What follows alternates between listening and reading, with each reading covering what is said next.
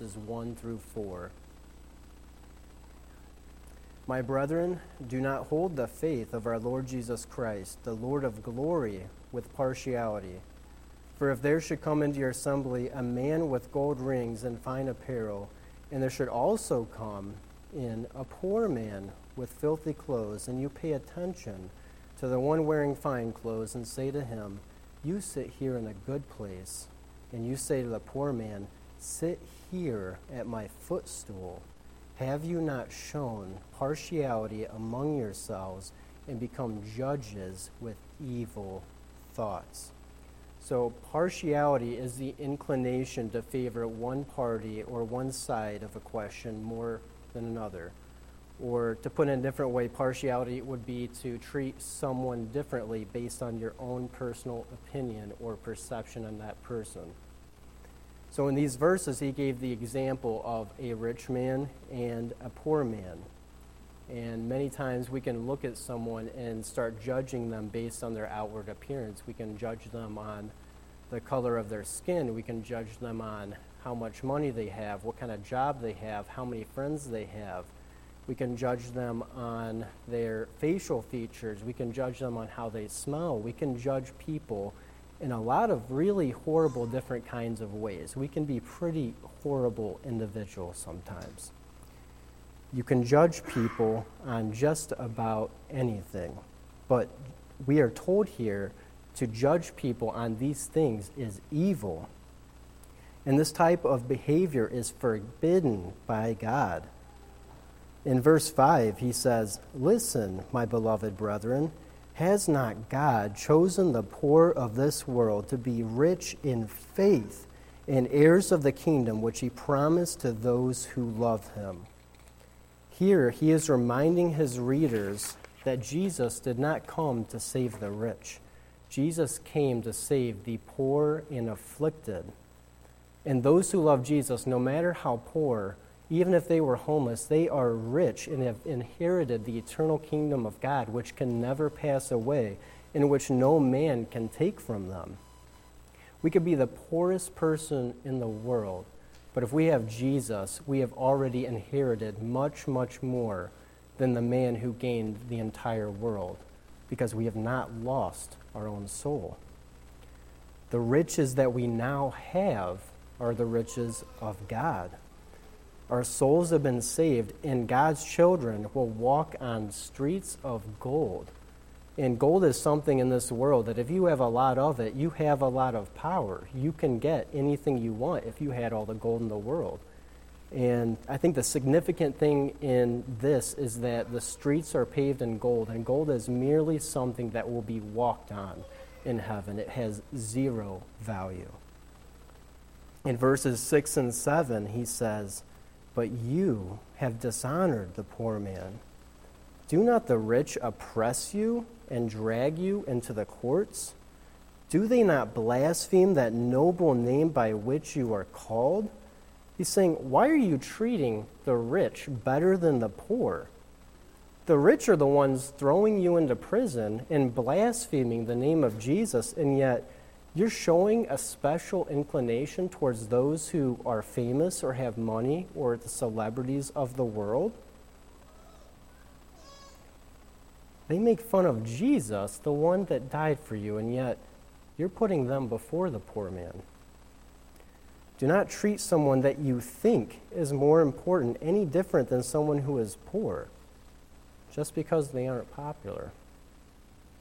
In verse 8, he says, if you really fulfill the royal law according to the Scripture, you shall love your neighbor as yourself. You do well.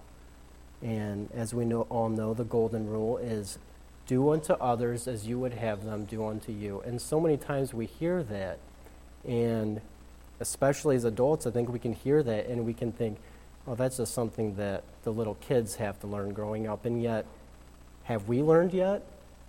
Do we do this every single time?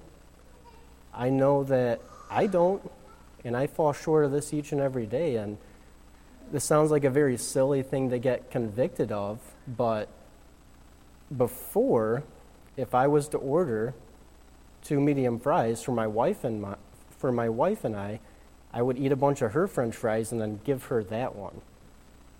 I wouldn't want her to do that to me. And this sounds like something that's really insignificant, but even the small things is a matter of the heart. It's where is that coming from? We can do that for pretty much anything. So if we really want to obey God, we are going to love others and treat them the same way that we want to be treated. As a matter of fact, we're not only told to love others like this, but to love them more than ourselves.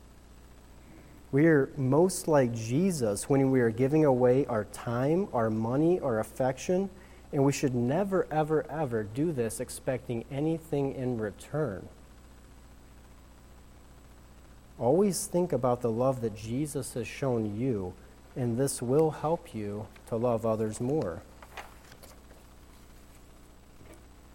In verse 9, he says, "But if you show partiality, you commit sin and are convicted by the law as transgressors." We break God's law whenever we esteem one person better than another. Whenever we choose to place our love and our affection on one individual rather than another, simply based on what we think about them, on their outward appearance and their money, their friends, we are sinning. But we're not just sinning against them. We are sinning against God, the one who commanded us to love others more than ourselves. And this is something that I don't think we think of as often as we should. God doesn't show partiality. So who do we think we are to treat people this way? We should never be more kind or more loving to one individual over the next.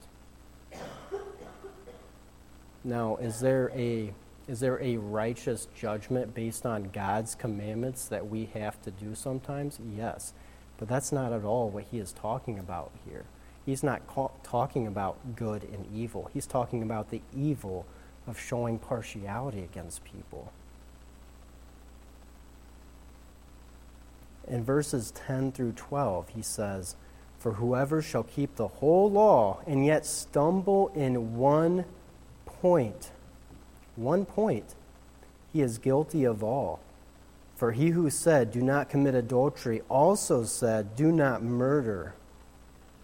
Now if you do not commit adultery, but you do murder, you have become a transgressor of the law. So speak and so do as those who will be judged by the law of liberty." One thing. If we were perfect from the time we were born until the time we drew our last breath and sinned at one point, we would be guilty of all and suffer God's wrath for all eternity. Because the requirement to get into heaven is perfection. That perfection comes through faith in Jesus Christ, his imputed righteousness unto us. We have to have a Savior, all of us. What we might consider a small sin is not small at all, because we have sinned against the great I Am, the creator of the universe, the one who needs nothing, the one who requires nothing. This God that sent his only begotten Son, whom he had been in fellowship for eternity past, stepped into time so that we could live and have eternal life, so that we could get immortal bodies and reign with him. This is the Jesus that did that for us. And he's the one who washed the disciples' feet. He's the one who is God, the God-man, who stepped into flesh for us so that we could live. And he washed people's feet. I know we don't wash feet. It's a little bit of a different environment now than it was then. But that would have been a very disgusting thing, especially in that time period. Dusty, sweaty, probably haven't bathed in weeks, and God did that. How in the world It just shows our human depravity. It shows how bad of a condition that we are actually in, that God would do that, and yet we would snark and sneer at someone because they weren't dressed properly, because they didn't follow the proper etiquette. But this just brings us to remember that Jesus' life was just as important as his death. He died to take the death penalty. He died so that we could live. But even if he was to take our death penalty upon the cross and all that wrath from his Father, that still wouldn't make us righteous. So he lived a perfect life for us, and he gives that to us.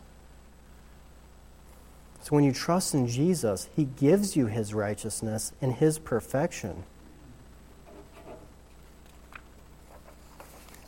So when he talks about the law of liberty, this is something very important that we have to understand.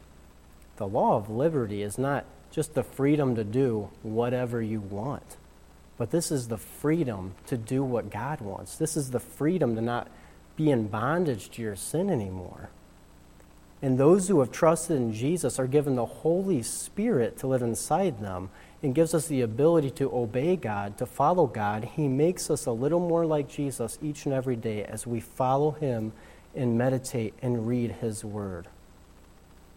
We're not in bondage to sin, but we still have to fight against sin. We still have to fight against the flesh. We still have to fight against this sin of partiality. And I definitely know in some way, shape, or form, I think I have to fight this just a little bit each and every day. Our pride is a very, very, very dangerous thing, and pride is why Lucifer fell. But we're not in bondage to that anymore. Only God's children truly have the ability to please God, because without his help, we are nothing. But we are not unequipped. Jesus said that it is better that I go. Better that I go away, because when I go away, I will send the helper. We are not alone in this world.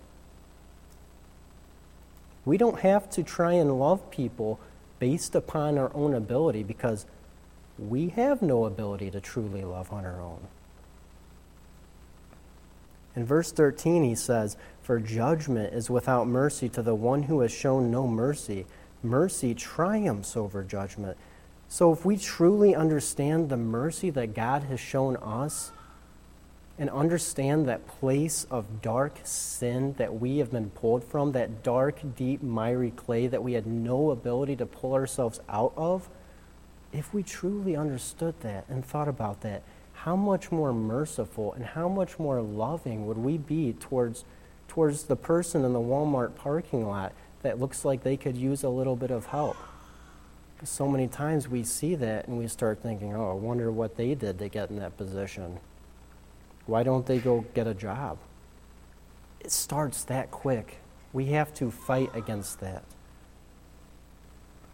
We should love others and never show anyone special favor. This world, as we know, is going to get darker and darker and darker, and we are told that in the last days the love of many will grow cold. He's told us that this will happen. But let's make sure that we're not accounted among that group of people. We don't have to be. If we give up, if we throw in the towel, yeah, we will be the people that he was talking about here. But we don't have to be. The darker things get, the brighter a light is. And we are the salt and we are the light of the world. But if the salt loses its flavor, then it's worthless. What sets us apart from the rest of the world? We know that our lifestyle does, yes, but does our love set us apart from other people? Do we truly love our enemies?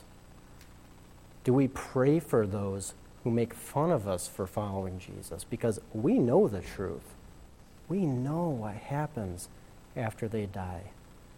We should consider that aspect of things whenever we are being persecuted, whenever we are being made fun of. We should always consider that. So, don't show partiality to anybody, and in our own way, we should become servants and wash other people's feet. It won't be literally nowadays, but in a world that is hurting and full of evil, I think there's a lot more people that could use some of Jesus' love than we even realize. So let's go out and let's take every single day to actively seek to love everyone that we come in contact with. Dear Heavenly Father, thank you for this day. Thank you for everything you've given us. Lord, I thank you for Jesus. I thank you that you've given us the Holy Spirit, that we are not alone, that we have the ability to fight against temptation and sin, and we have the ability to truly love one another and to esteem other people higher than ourselves. So I pray that as we finish out the week, that we would stay fixed and focused on you, that you would guide our steps, guide our hearts, and God, that you would fill us with your Spirit, and you would give us a deeper level of compassion for those who are in the world, a deeper level of love for all those around us. Help us never to show partiality, but to always love others as you have loved us. In Jesus' name, amen.